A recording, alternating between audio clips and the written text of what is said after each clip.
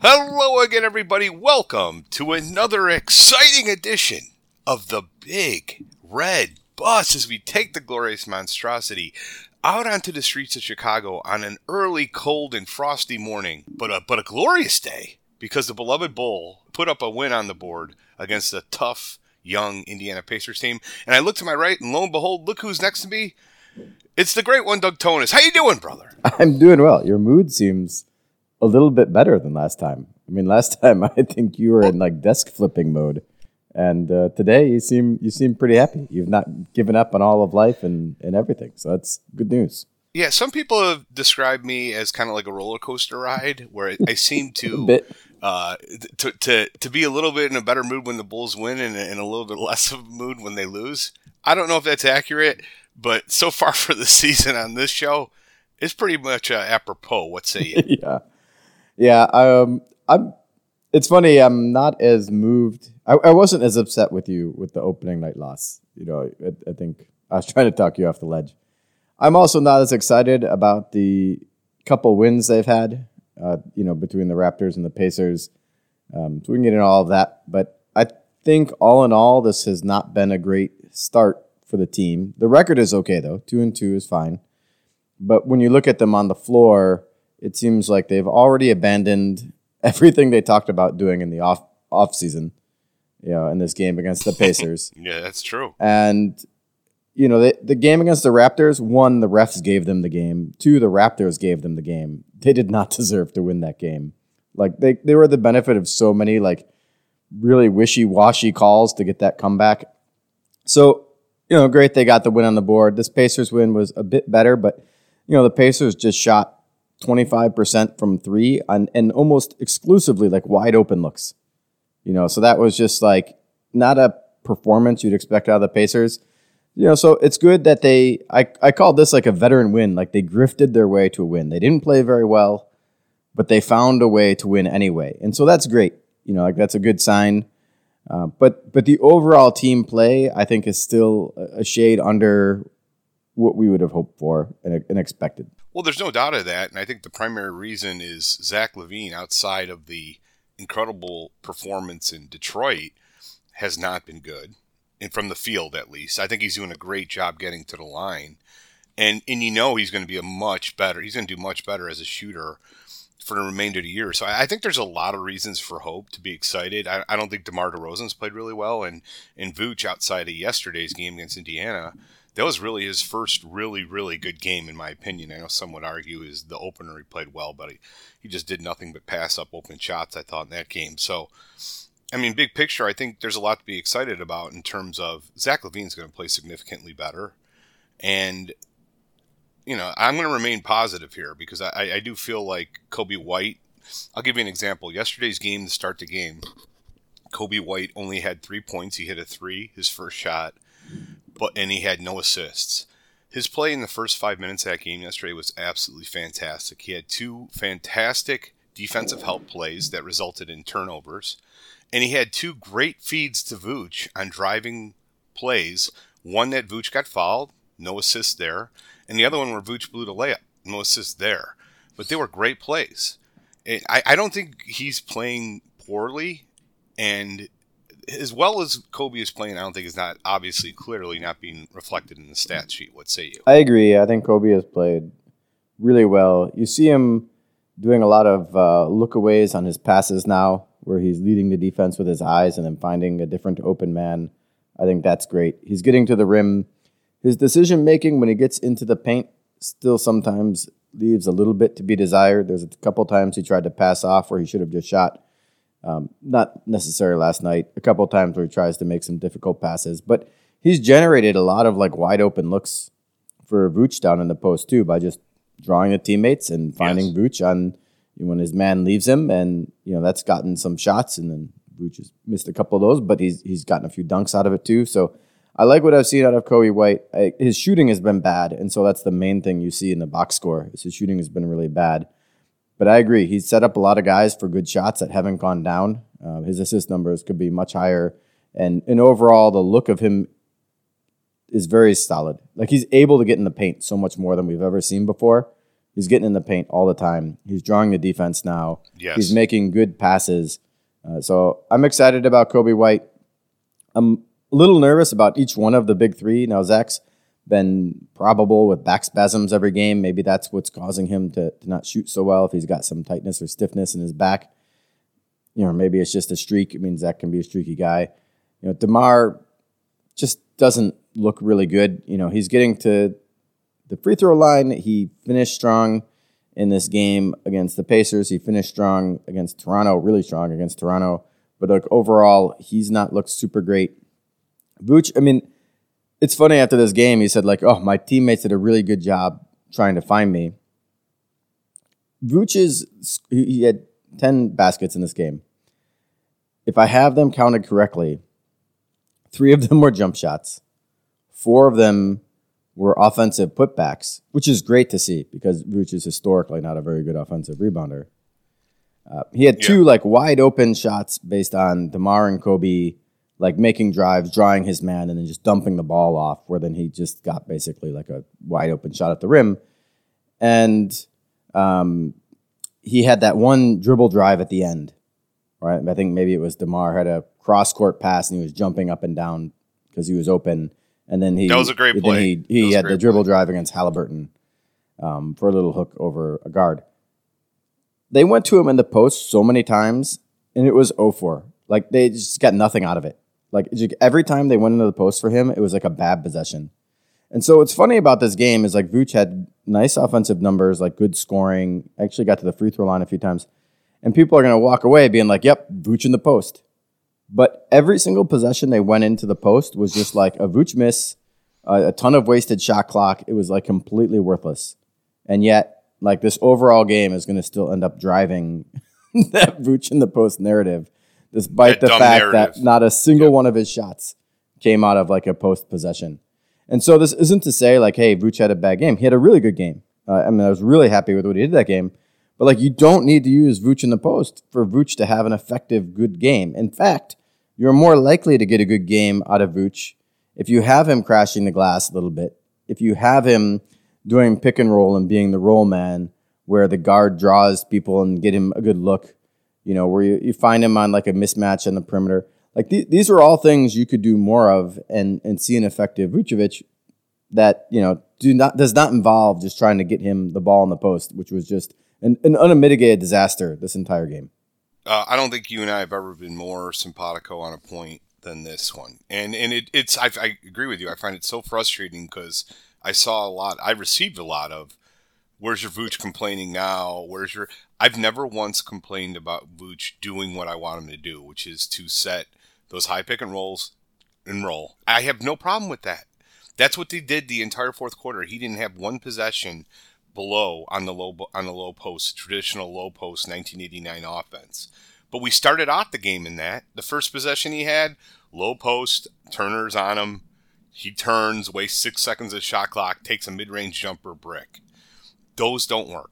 That's what I think the big disconnect is between you and I and the Vooch community, who just want to see more of him and working the offense through him. I don't want any of that. I want him doing 2 things, setting high picks for our guards to then attack the lane. And it worked extremely well yesterday. Zach's first shot off a high pick and roll from Vooch. Zach is freed up, attacks the lane, lays it in. Kobe White got into the lane a ton. Even DeMar, one of his key baskets down the stretch off a Vooch pick and roll at the top, above the free throw line. Get him away and his defender away from the basket. Get him out of the paint because when you're playing this traditional low post nonsense that so many of the commentators and so many of the fans want, you're just putting impediments to the rim for our best players. And it's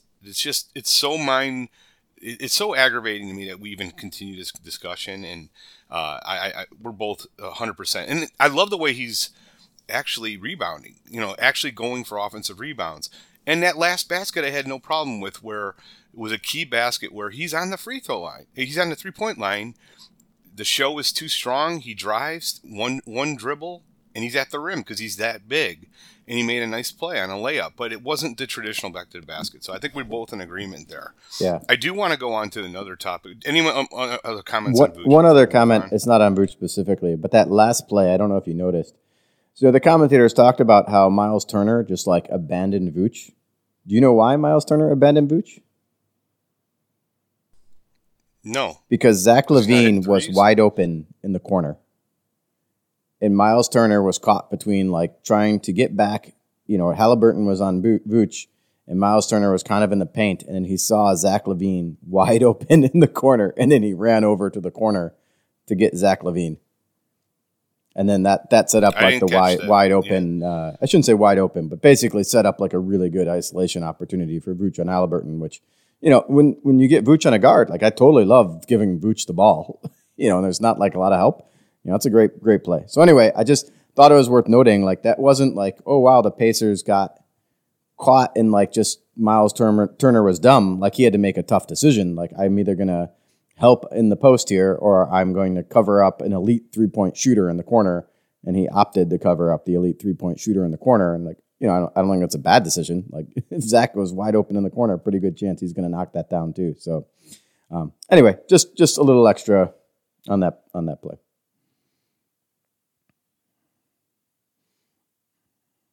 All great commentary. I think we're both simpatico on the Vooch discussion. Let's move on to Patrick Williams. I'd like your opinion on his play.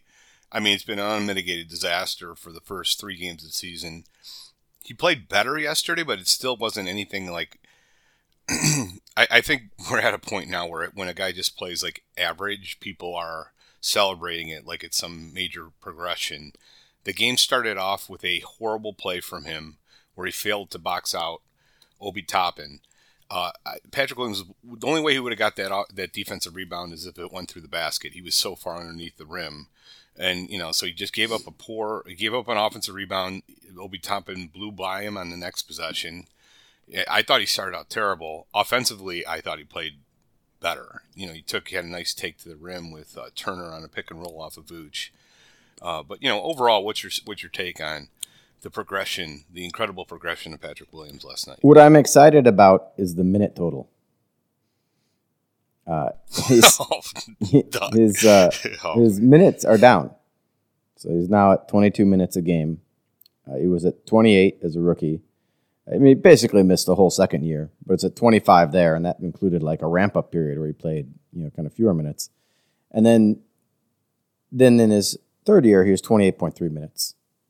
And I like the fact that they're just like, all right, you're now the Keith Bogans of the team. We'll start you.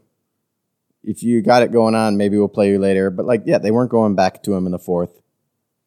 Like they understand, like we'll give Pat some run. We'll see what he can do. We'll give him a chance to develop. I mean, I think he should do that off the bench. And I think eventually they'll move that way. But I'm excited that they're just not like, yeah, we're just going to throw Pat Williams out here for 30 minutes a night, regardless of the fact that he's not playing well. We're just not going to do it. So I think he's been a mitigated disaster as well. I agree with you. Like, it was funny. Everyone was talking about how great he was doing. And I'm like, did we not just notice how, like, Obi Toppin just made him look like a freaking moron? Like, he had no chance of staying in front of him. Like, then, like, I was just watching him a little bit on defense. I was like, really, he doesn't stay in front of anyone. Like, I don't know why people think he's a great defender. Like, he does not stay in front of everyone. He has moments maybe here and there, but like they had a bunch of guys just blow straight past him. So I'm not excited about anything I've seen with Pat Williams. Maybe he's a guy who's going to be a really slow burn and he'll get it together when he's 27, 28. But it's really difficult for me to see the scenario where at the end of this season you go, man, we got to keep this guy. Like that's just really, really hard for me to see. Especially at the money that he wants, which even on the conservative end, let's say it's $20 million. The guy's not worth a mid-level exception. I don't think the money matters so much because the market is going to dictate what he gets, right? Like, I mean, there's got to be some other team that looks at Pat Williams scoring 5 points a game on 33% shooting and goes, I want to pay $20 million for that. Like right now, if he doesn't play dramatically better, he's not going to get any meaningful money. So, I think it was a good idea that we didn't extend him. We'll see how he does the rest of the year. But if he doesn't play tremendously better, he just doesn't even belong in the league. And so we'll see what happens. But I don't think it's going to cost a ton to bring him back unless he gets a lot better. And then if he gets a lot better, then, that is what the market is, right? Now, you're going to pay market rate for him either way. Well, Doug, he's going to play better. Like, it's 4 games. Like a lot better? He's going to shoot better. Yes, when it comes to 3-point shooting, yes. Like, he's going to shoot based on his first 3 years in the league. He's going to shoot at a pretty good rate if his history is any indicator. So I expect that to happen. And just in that, there's value. And just in that, people will pay for that type of shooting. I don't think they will. So I don't want to say I don't think he's a player that's going to be out of the league. I don't think he'll be a player that'll be out of the league either for a long time. I agree. I think he'll play better. I don't think he'll be out of the league. I just said if he plays like this, he would be, or he'd be on a minimum. Yo, no doubt about that. But no doubt but about I agree that. he'll be better. I think he's going to shoot better. Let me throw this out there for you. I don't think he's going to shoot all that much better, really. Like, he only shoots the most wide open shots, to get his high percentage. And they're like trying to press him to shoot a little more. Like, I'm not actually so confident that he's that good of a shooter because his release speed is slow. Like, so I think he'll be better. Like, he's not an 18% 3-point shooter, clearly, but like, I don't think he's going to, it wouldn't surprise me if he put up like a 35 or 34% for the season though. Like, because of the shots he takes, and if he tries to be a little bit more aggressive and taking a few more and take something that's not like a guy was within 8 feet of him and then he's still willing to shoot it, then, his percentage might dip a bit. And if he has to take shots like out of the corners more, I think his percentage might dip a bit. So I'm not sold that he's going to be all that much better. His defense doesn't look really meaningfully better. He doesn't contribute to anything else. He's like the worst plus-minus player in the universe. Like, the team just gets destroyed when he's on the floor. He's getting soundly outplayed by Torrey Craig, who signed for the minimum. So, whatever. We'll see what happens with Pat. It's a wait-and-see thing, but, like, I'm not excited about him. And we're past the point where it's like, well, he's blah, blah, blah age, and he's blah, blah, blah, whatever. I mean, like, this is it. Like, at the end of the year, he's a free agent. So this is the last gasp, and I'm not real hopeful that there's a future between the Bulls and Pat Williams, and that's fine. Well, you have a great point on the fact that, his first 3 years in the league, he would take 3-pointers only when he was wide open. There was no player, it seemed like for the most part, within 6 feet of him. And that percentage is going to come down the more aggressive you get. And with everybody asking him to be more aggressive, I do agree with you. Like, I don't think he'll shoot over 40% from 3. But I do feel he's a good enough shooter. He should be at 38, 39%. There's value in that. Someone's going to pay him. It's a big question. He's already getting paid almost $10 million a year. Like, because due to his draft spot, and he's not worth that. We're all in agreement that Torrey Craig on a minimum contract has played significantly better than Patrick Williams. So this is a major issue that I hear a lot of the fans on Twitter and a lot of our friends in the podcast space act like, oh, you got time, he's still young. We don't have time. We have to make a decision on paying this guy, and is he going to take up a significant portion of our cap to pay a guy to just shoot threes at a good rate and do little else? Is that what we want to do? Is that going to optimize our chances for winning a title? I don't think so. And that's why I'm so frustrated that if every time there's been a trade discussed, Patrick Williams is, according to this front office, almost at like non-tradable status. It's freaking ridiculous. If that's true, if it's a non-starter that Patrick Williams has put in a deal, what is wrong? Like, what are these guys watching? Doesn't that bother you to some degree, Doug? You're going to ask me if the front office bothers me? That seems like a loaded question right there. Like, which part of just that point? What has the front office done? Do you think that gives me any confidence in them to do anything correctly? Caruso. I love Caruso. Caruso was a great signing. Incredible deal. And then DeMar, I think overall was a victory. Yeah. And drafting Ayo in the second round. That's it. Like, what else have they done that brings you solace? Nothing. I agree with those three things. Signing. And honestly, the Ayo thing, I don't even credit him that much because I feel like he was such an obvious pick. Like a five-year-old would have taken Ayo. Just looking, it was like the number one player on every draft board that was left, right?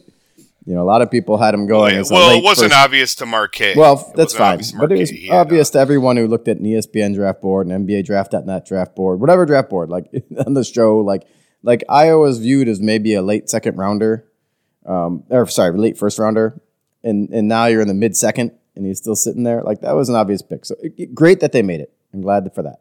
But then they screwed up the contract because they thought Simonovic was more valuable. So good point. Like they were, even that was like they grasped a little bit of loss out of a big win, and then like with DeMar, obviously DeMar has been really good, and I'm happy we got DeMar. But I would not underrate what we paid for him. We effectively gave up 2 first-round picks for DeMar. Like we gave San Antonio a pick that has a pretty fair chance of being another lottery pick we traded away. And then we gave them Thad Young, who San Antonio flipped for a first-round pick. And so DeMar has been worth it, but it's not like, oh my God, we got DeMar. Like if DeMar leaves after this season, and, I'd say there's a pretty good chance that happens, right? Doesn't seem like we're going to meet an extension agreement. And I'm not sure if I'd want to either. Like, that's also a big thing. But if DeMar leaves after this season, and if the Bulls don't have any success in the postseason, then you're going to have given up another lottery pick, another guy you could have got a first-round pick for, and the results will be what? Like, 1 playoff win 2 years ago, a missed playoffs last year, and whatever happens this year. And so in the end, like, that's not really DeMar's fault, but part of the whole is like, you will have given up all these assets for what? And, that's, again, I still think DeMar was a good trade, even like with all of that. Like, he wasn't the problem in that mix.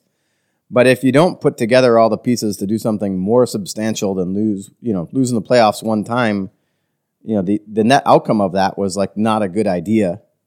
The net outcome of all these things. So in an individual move, DeMar was still great value, but the sum of all the parts, we sure didn't do a great job.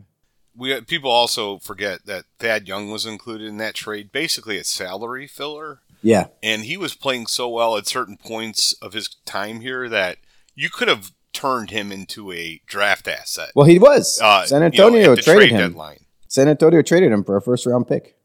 That's just what I said. Wait a second. Is that true? Yeah. I don't recall that. Yeah.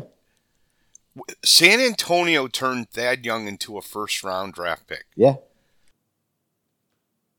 Oh, so now I get what you were saying. I missed that connection. So you're saying we gave up a number 1, and we also sent Thad Young there, which became a number 1 for them. That's where you get the 2 first-rounders. Good point. Yeah. I haven't heard. Now you're making me doubt myself. Like, did I make that up? I think Pirtle was in that trade. I think that was the impetus for the number 1 pick. Let me go look it up. The Spurs are trading Thad Young to the Raptors for Goran Dragic. And so they traded Young and Drew Eubanks.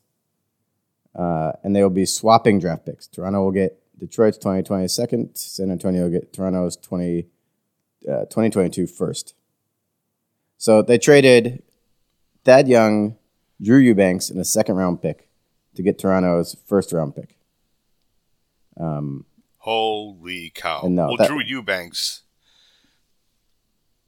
I'm not as familiar with the greatness of Drew Eubanks. Was he at all thought of to be a solid he's a prospect? He's a young player. I don't know. He was in his 3rd year in the league. He had averaged 5.8 points the year before he was traded. I'm not Eubanks' biographer, so I can't tell you what happened. Just by the name Drew Eubanks, I think there's a good shot he's going to be a bust.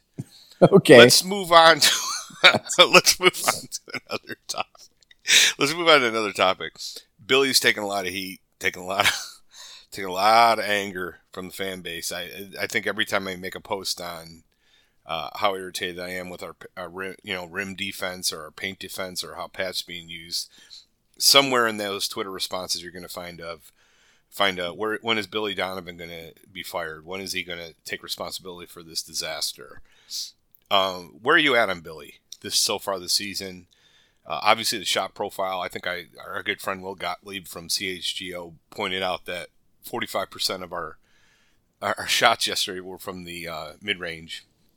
Not a great recipe for winning, sustainable winning in the future.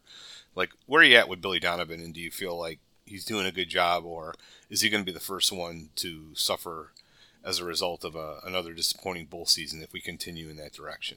I'm going to say the same thing about Billy Donovan that I would have said about Tom Thibodeau, which is everyone hated him towards the end of his career, like Tom Thibodeau. I shouldn't say everyone, but a lot of people were like upset with Tom Thibodeau. And for a lot of like maybe good reasons, right? Like the overplaying of guys, the running them into the ground, Yes. like whatever, like valid reasons.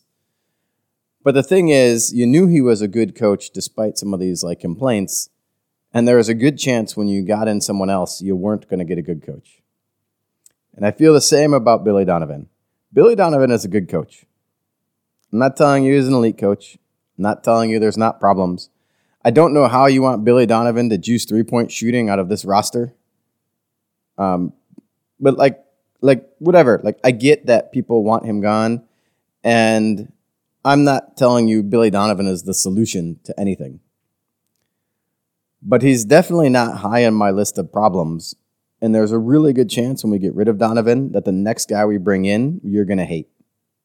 Like Donovan is a big step up from Boylan, not hard, and a big step up from Hoiberg, probably a little harder, but maybe not hard. And he's like a legit coach. And if you look at the number of coaches the Bulls have had since Phil Jackson that are like legit coaches, it's like maybe Skiles, Thibodeau, and Donovan. And the rest are all clowns, like Bill Cartwright, Vinny Del Negro, Jim Boylan the first, Jim Boylan the second, Fred Hoiberg. And so our rate of like clown to good coach ratio is not real good. So we're due for 2 clowns before we get another good coach. So that's what I think about Billy Donovan. Like I don't have like a lot of faith we're going to go do something else good. Now maybe Acme, to their credit, they got rid of Jim Boylan and they brought in a good coach. So I think even though everyone hates Donovan now, I think they're 1-0 and at least bringing in someone who knows what they're doing. So maybe if they pick another coach, I have a little more confidence. I don't know if it's like the Reinsdorfs have said like, hey, you got money on a deal, now you have to get a cheap coach because of blah, blah, blah or something. Like if that's part of the scenario that was in the past, or there's other mitigating factors. But yeah, that's the only thing. Is like I think Donovan is like a middle of the road coach. I love hearing him speak. I think the players generally like him. I think there's a lot going on there that's positive. There's a lot going on that's maybe he's not an elite coach. He's not Eric Spoelstra out there. But I don't think we're going to get an Eric Spoelstra if we get rid of Donovan. So my guess is if we do it, we'll get someone worse. Agree on everything you said. I'm a little bit more bullish on Donovan. I think he's, first of all, his press conferences I absolutely love listening to. I think he's very thoughtful. And as far as a communicator goes, that's a reflection of how you communicate to the team. When Jim Boylan would get up and talk to the press, he sounded like a dope. And to assume that suddenly he's going to be some eloquent speaker and communicator with his team is just foolhardy. That's a reflection of how you are with your team. It is. And Thibodeau, I thought was there was a lot to love about Thibodeau. He obviously was always prepared, gave it everything he had, but we touched on the reasons why he had to go. I thought he sacrificed regular season. He sacrificed the career players for regular season wins, and to me that's inexcusable. So, he had to go. Yeah, let's not get down the Thibodeau train. We agree he is an NBA-worthy coach in his abilities with flaws, and Jim Boylan was not. And Fred Hoiberg probably like was not. Yeah. I like Skiles, but I think you can make the case that Billy Donovan is the second best coach after Thibodeau that we've had since Phil Jackson. So there's a lot of anger and a lot of people who want to see him out of town. I don't think it's likely you're going to get a better coach than Billy Donovan. So I don't think he's the problem. The fact that we were top 10 in defensive efficiency last year is a miracle, considering the personnel on this team. You had Alex Caruso. You had everybody wants to act like Patrick Williams was great. He wasn't. He was good at times. He's a good one-on-one defender occasionally. He's terrible off ball. Who else do you have? You have 0 rim protectors on this team, and the fact that we were top 10 in efficiency is a direct result of his coaching. So, I'm fine with Donovan. I hope he stays here, and I hope he's not a casualty if this thing goes in the wrong direction. Let's move on we're already over 30 minutes, so I want to do one final topic on What's the with Harden you in trade. 30 minutes? People love to listen to the bus. The thing is, I got a flight. We could go 2 hours this on the morning. bus, and people would be excited. We probably for it. could, but all right, anyway, go ahead. Well, no, a couple other thoughts, final thoughts on the season so far. I want to get your opinion. Javon Carter finally had a good game yesterday, 5 of 7 from the field, had 11 points. I thought he played well, but overall, I thought he's been kind of bad, really, to be honest. The first three games, very disappointing. Craig got hurt yesterday. Like, any other thoughts on the preseason in general from other players? How do you feel? I would. You said preseason. You just mean the first 4 games, right? I mean, I don't care about the preseason. I mean the first, the first 4 games of the season. My bad. I mean, Craig has been fantastic. It looked like he maybe had a concussion last night. Like they were flashing the eyes, and he didn't look good. But I know. I tried looking up this morning to see if there's any news about it, and it didn't seem like anyone thought that happened afterwards. So just what they showed on TV didn't look great, but it looks like maybe he'll be okay. I mean, we'll see what happens. But Craig has been fantastic. I don't know how Craig is signed for the minimum. Like, I'm ready. Whatever money you want to give Pat Williams, give it to Torrey Craig. That's what I'm saying right now. But, so Craig's been fantastic. I agree with your stance on Carter. I mean, he looks like the 3rd best point guard on the team. Right? Like Kobe White and Io both look better to me than Carter. And, like I said, Kobe White's stat sheet sucks right now. But I don't think that reflects how well he's played to me at all. I was actually really disappointed when I heard some quote that was like the team feels like they really need a point guard. And I was like, I think that was after the first game. I was like, man, what an FU to Kobe, who I think has really, really played well. Like I said, hasn't shot well, but is really getting into the paint, is finding open guys, is making good passes. Like, you can totally see the progression. I'd like a lot of confidence by the end of Kobe's deal. You're going to be pretty excited about Kobe White. Maybe not Bradley Beal excited like you think, but I think I'm pretty excited. And Io has played pretty well too to start this season. Big defensive play yesterday along with Javon Carter. I think it was that Miles Turner they both blocked, who looked like he was just going to get a wide open kind of dunk, and then I think it was Io blocked him and then Carter stripped him. But it was that was a great play. I think Io has been solid defensively. He's shot the ball reasonably so far to start the season.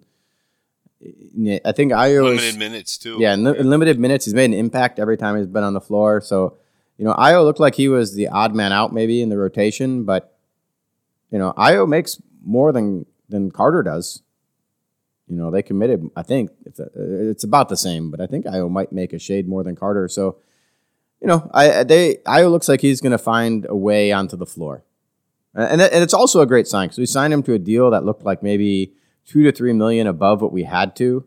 Like, it didn't seem like there was a lot of suitors, and we could have hardballed him a little more, and we didn't. But it looks like Io is going to, so far, fingers crossed, play well enough to say, yeah, I'm worth this money easily. So hopefully, knock on wood, that continues. How about Drummond? Drummond is just an experience, man. It's a roller coaster. Like, every time you watch him, I think it was Matt Peck who said something like, you can always count on Andre Drummond to be Andre Drummond.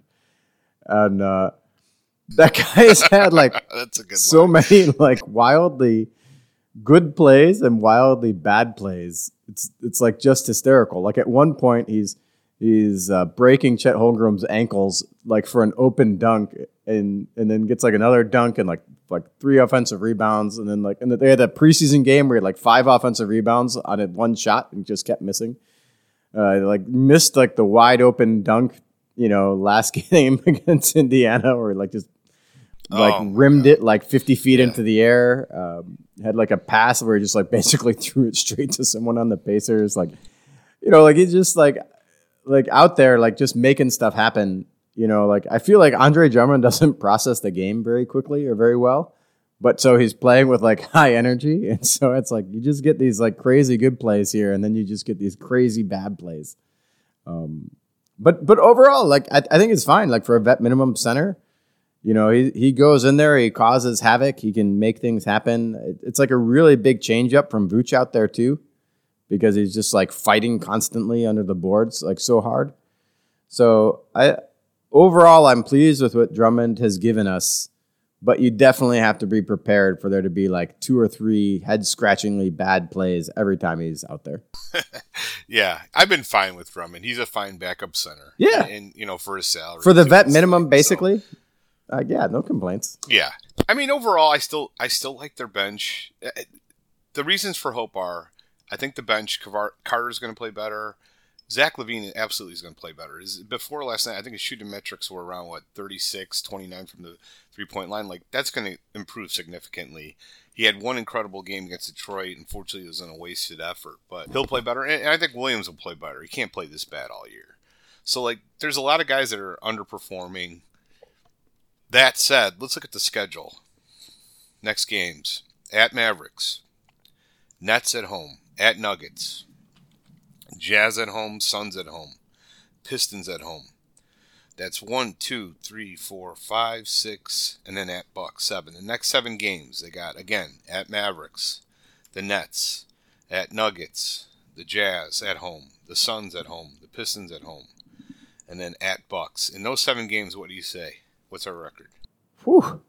I think we win. God, I want to say I'll give us 3 games out of that. Okay, I say 4. You say 3. 4, and we shall see. Wow, that's impressive. I think they're going to beat the Nets. They're going to beat the Jazz. They're going to beat the Pistons at home, and then I think they'll get one of the either at Mavericks, at Nuggets. They actually play the Nuggets pretty well. It seems like every time they go to Denver, they definitely have in the last several years. They blew him out last year. Wasn't Jokic out of that game last year? Are we going to count on Jokic being out? No, he played. He played. Or did he? No, he played. Was it the home game? I could have swore there was one of the games he was out. Maybe that was the one at home. It was probably the home game, but the game in Denver was, the Nuggets weren't playing really great at that time. It was post All-Star break. They were kind of struggling for a period there, but Zach LaVine played great. Vooch played great. We were at Peace Pizza for a Denver Bulls game. Oh, yeah. And I could have sworn he was out for that game. But maybe that's going back. Was that 2 years ago? Yeah. God, man, I'm old. I'm sorry. That's 3 years ago. Jokic wasn't even on the Nuggets back when we had this thing. That was the game I was thinking of, though. But yeah, you're right. That might have been 2 years ago. I think that was the Lonzo Bulls. Now that I think about it. So I think we're both saying they're going to lose at Bucks. They're going to lose at Nuggets probably. So you don't think they're going to get a win from the at Mavericks or? Well, but they have a chance to lose one of those games. You think they're going to win, right? Like Detroit's already beat us, so yeah, the Nets, that could happen. The Nets, yep. It's like I look at, I have them favored against the Nets, the Jazz, and the Pistons, and maybe a toss up against the Mavericks. And then definitely underdogs against the Suns, the Nuggets, and the Bucks. Now it depends who plays for the Suns. They've had some guys sitting already, so we'll see how healthy they're at that time. Like that's a very thin team, so it's not hard to envision if they're missing a guy or two that could flip. But you don't always win the games you're favorited, and you don't always lose the games you're the underdog. But I think we're bigger underdogs in the games we're underdogs than we are favorites in the games we're favorites. So. Yeah. All in all, that's why I came up with 3 and 4. I was actually debating about 2 and 5. So I would give us like 2.5, like 2 or 3 out of that 7 stretch. And then we'll see. I think it gets a little easier after that. You got 4 games against the Florida teams in a super weird, like back-to-back 2 home games in a row against the Magic, then 2 home games in a row against the Heat. I don't know that I've ever seen that where you play the same team twice in a row at home. Yeah. That's really strange. I think that's a great idea though for the league, right? Like just limit travel. The Magic have to travel less, the Bulls have to travel less. It's like they would always have these like back-to-back games against the same team where it was like a home and home. And I'm like, why would you just put the travel like that? That makes no sense. So I like that change, but that seems like something I've not seen a whole lot in the past. And it's interesting. We've got it twice in a row early in the season. Last point before we jump off, bring the bus in the garage. Trade details, James Harden trade.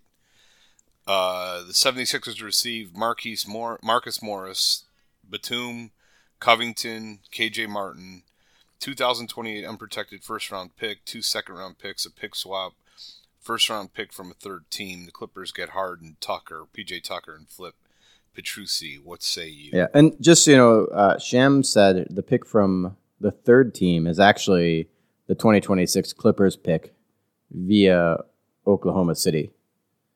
I don't know how that's going to happen because that pick feels like it'd be really valuable, but I saw that on Twitter earlier. So wait. One more time. What is that? So who's getting what there? The Sixers are? Yeah. But what is the pick? I don't know what you're saying. They said it was what I thought I Clippers? read was it was the pick Oklahoma City has, the Clippers pick that was traded earlier to the Thunder as part of the Paul George trade is now the other pick. So I don't know. Maybe I misread that because that just seems like a super high value pick, and I don't know how they would have gotten that back. So maybe it's a different pick via the Thunder, and it was misreported, or I just misread scrolling through the news. Anyway, my short thought on this is like, great job for Morey getting this much value for James Harden. Like, there is no one else bidding. I would not have bid this much for James Harden. And it shows to me that the Clippers are maybe just a little bit delusional in thinking how close they are and thinking they're James Harden away. Like, how did it go for the last two teams that traded for James Harden thinking he was going to lead them somewhere? Like, it went really badly. So I think, hey, hats off to Morey, for getting that much. The Clippers, if they win, then it's all worth it. But it's like, I don't know how you look at Paul George, James Harden, Russell Westbrook, and Kawhi Leonard and think that team's going to win. Because... Well, if they're healthy, they are. No, they are. That's the big they're thing. They're not going to win even if they're healthy. Yes, they are. No, they aren't. Listen, we got to forget. People forget and just like to discount them because of, and for good reason. I mean, there's a lot to dislike about him, James Harden, but he led the league in assists last year. He's a fantastic basketball player. Offensively, he's really good. And he won games against the Celtics by himself without Embiid in the playoffs. So, yes, he's had a lot of disappointing playoff games. Yes, he's never won a championship. But you also forget how good of a basketball player that guy is. He's going to win you a lot of regular season games. And if all four of those guys are healthy, that's a really good team. The issue with the Clippers has been Kawhi Leonard was absolutely fantastic last year. What happened? He gets hurt again. Down the stretch. That's always what happens. So, it's a big if. Maybe this is the year that they all remain healthy. I really like that team if they all are healthy. Harden's a good passer, man. People forget that. And I think there's a lot too much discounting him because of his nonsense off the court as a basketball player. He's a very good basketball player. I'm not saying he's not a good basketball player. I just don't see that. If George and Kawhi and Westbrook are healthy, I don't know that they need what James Harden brings them. And he brings them a big hole. He brings them a big hole gamble. On defense. Yeah, it's a good gamble. It's a good gamble if you're like, whatever, we're going to be hopelessly screwed for the next 5 years when this thing falls apart anyway. Who cares? I think you could have negotiated harder and got him for less because there's no one else bidding on James Harden. And now you're also caught in, like, you're going to have to extend James Harden. And James Harden has just screwed over the last 3 teams he's been on. Like, just saying, well, if you just ignore all of the James Harden nonsense, and if you just ignore that Kawhi Leonard is always hurt, and if you just ignore, like, all these things that have been true every single year for, like, the last 3-4 years, yeah, okay. If we ignore 4 years of reality, then, just give him the title now. On that note, let's bring the bus in because I got to go. I got to catch a flight, my friend. Until next time, first of all, it's always good to talk to you. You always bring excellent insights. I wish you the very happiest of Halloweens as we bring the beloved bus in. Let's go Bulls. Go Bulls.